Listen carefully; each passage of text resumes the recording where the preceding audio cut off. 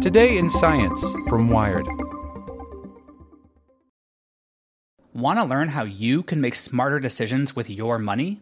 Well, I've got the podcast for you. I'm Sean Piles, and I host NerdWallet's Smart Money Podcast. Our show features our team of nerds, personal finance experts in credit cards, banking, investing, and more. And they'll help you make the most of your money while cutting through the clutter and misinformation in today's world of personal finance. You'll get clarity on strategies to help you build your wealth, invest wisely, shop for financial products, and plan for major life events. Listen to NerdWallet's Smart Money Podcast wherever you get your podcasts.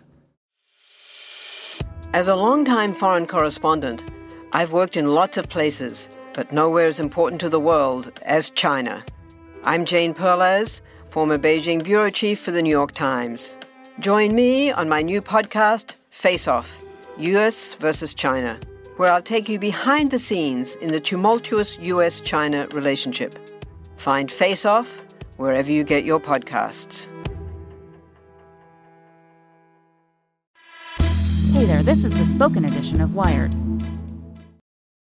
Support for this podcast and the following message comes from TD Ameritrade. Meet their newest trading platform, Thinkorswim Web. It has all the essential tools and strategies in a streamlined interface. No download necessary. Thinkorswim Web. Trading streamlined. Visit tdameritrade.com/thinkorswimweb to get started. Astronomers track a fast radio burst to its source, a magnetar. The origin of these explosions of radio waves has long been an astrophysics mystery. Now one has been traced to an ultra-dense spinning magnetized stellar core. By Shannon Hall. In the morning of April 28th, a newly built radio telescope was monitoring the quiet skies over British Columbia when it caught the flash that would change everything. One of the telescope's duties was to search for fast radio bursts, millisecond-long blips that until then had always come from distant galaxies. No one knew for sure what could create such short explosions of radio waves, making fast radio bursts one of the most intriguing puzzles in astrophysics. The Canadian Hydrogen Intensity Mapping Experiment, or CHIME, had already spotted hundreds of fast radio bursts since it came online in July 2018. An ordinary burst might be seen by 2 to 5 of the instrument's antennas. This burst triggered 93. It lit up our telescope like a Christmas tree, said Paul Schultz, an astronomer at the University of Toronto and a member of the CHIME team. Schultz and his colleagues quickly realized that the burst must be nearby, and not just because the flash was so bright. The flare appeared to originate from a part of the sky where an object in the Milky Way had been shooting out X-rays. The coincidence was strong, and if confirmed, it would let astronomers figure out what causes fast radio bursts. There was a problem, though. The burst was far from the part of the sky that CHIME was directly monitoring at the time. Because of that, the team couldn't get a precise read on its absolute brightness. Without that information, they couldn't immediately tell if the burst was powerful enough to qualify as a true fast radio burst. Sure, it was brief and bright, but its brightness was to be expected since it was so close by.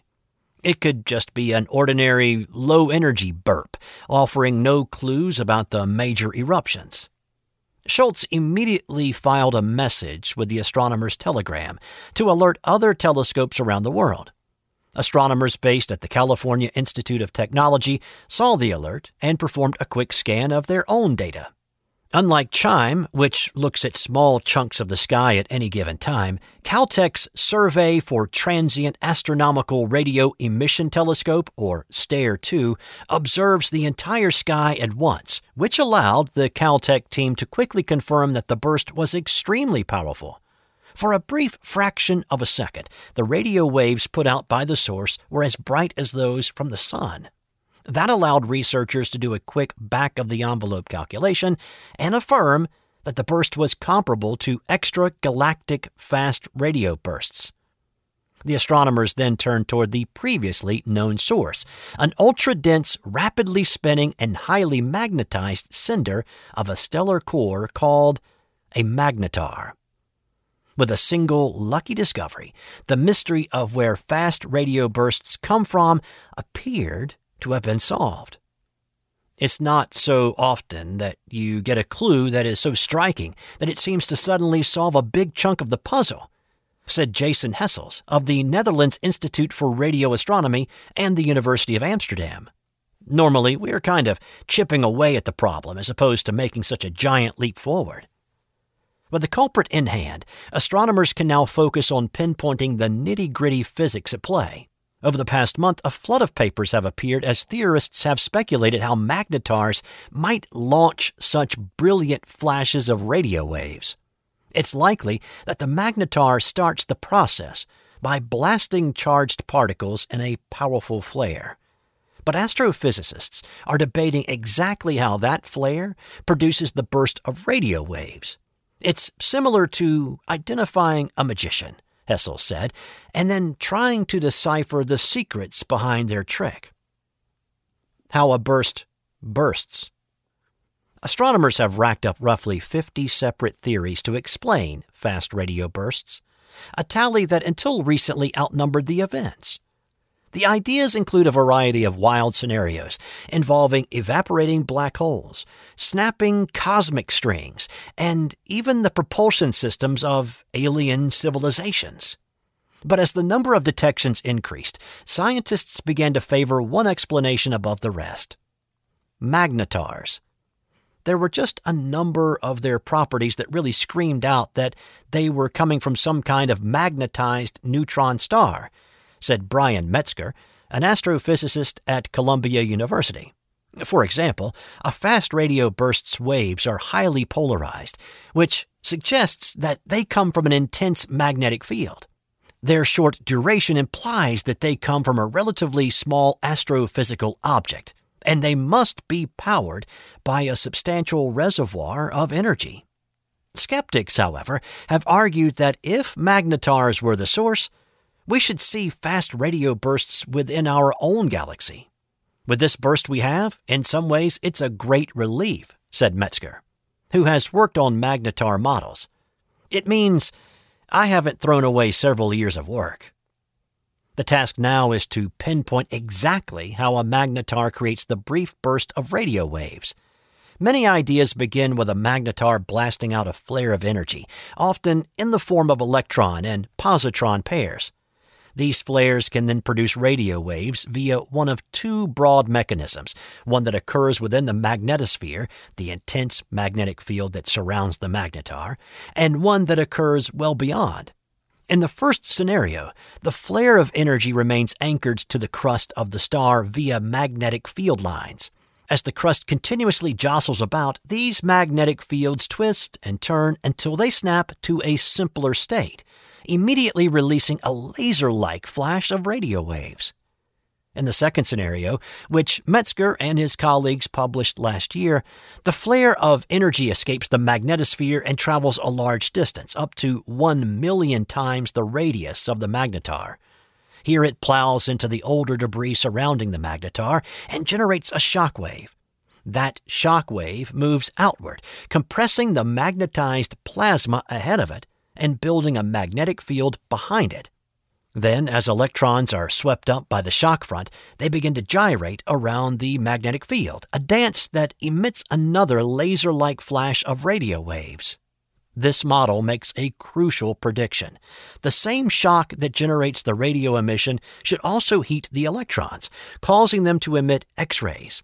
In fact, the burst should release 100,000 times more energy in X-rays than in radio waves. But when the only fast radio bursts have come from distant galaxies, it's impossible to check this prediction. The simple reason? X-ray telescopes aren't as sensitive as radio telescopes. Even all that X-ray energy would still be invisible to us. Not so when the burst is in our cosmic backyard. A full X-ray analysis of this new burst found that it released a colossal amount of X-ray radiation, perfectly matching Metzger's prediction. "I'm amazed how well the model works," Metzger said. "It gives you a little kick and says, maybe this is worth my time." The Magnetar attraction. While a single event can't prove that all fast radio bursts come from magnetars, Vikram Ravi, an astronomer at Caltech, doesn't see any reason to invoke other objects to explain the variety of possible burst behavior. And given the amount of evidence that pointed to magnetars even before this discovery, Metzger notes that it's plausible to assume that different types of magnetars can explain the many types of fast radio bursts we see. For example, fast radio bursts that repeat could come from young, active magnetars whose magnetic fields are much stronger than the ones in our galaxy. The link means that we can use fast radio bursts to identify magnetars in the distant universe, allowing scientists to build a census of these extreme objects and better explain their origins. In our galaxy, we suspect that magnetars form in brilliant supernova explosions. But if we begin to see them in galaxies without massive stars, that might point toward more exotic ways to create a magnetar, such as the collision of two neutron stars.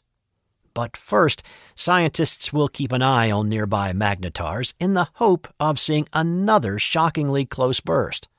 Though the magnetar connection wasn't a total surprise, they'd like to see it confirmed by many more examples.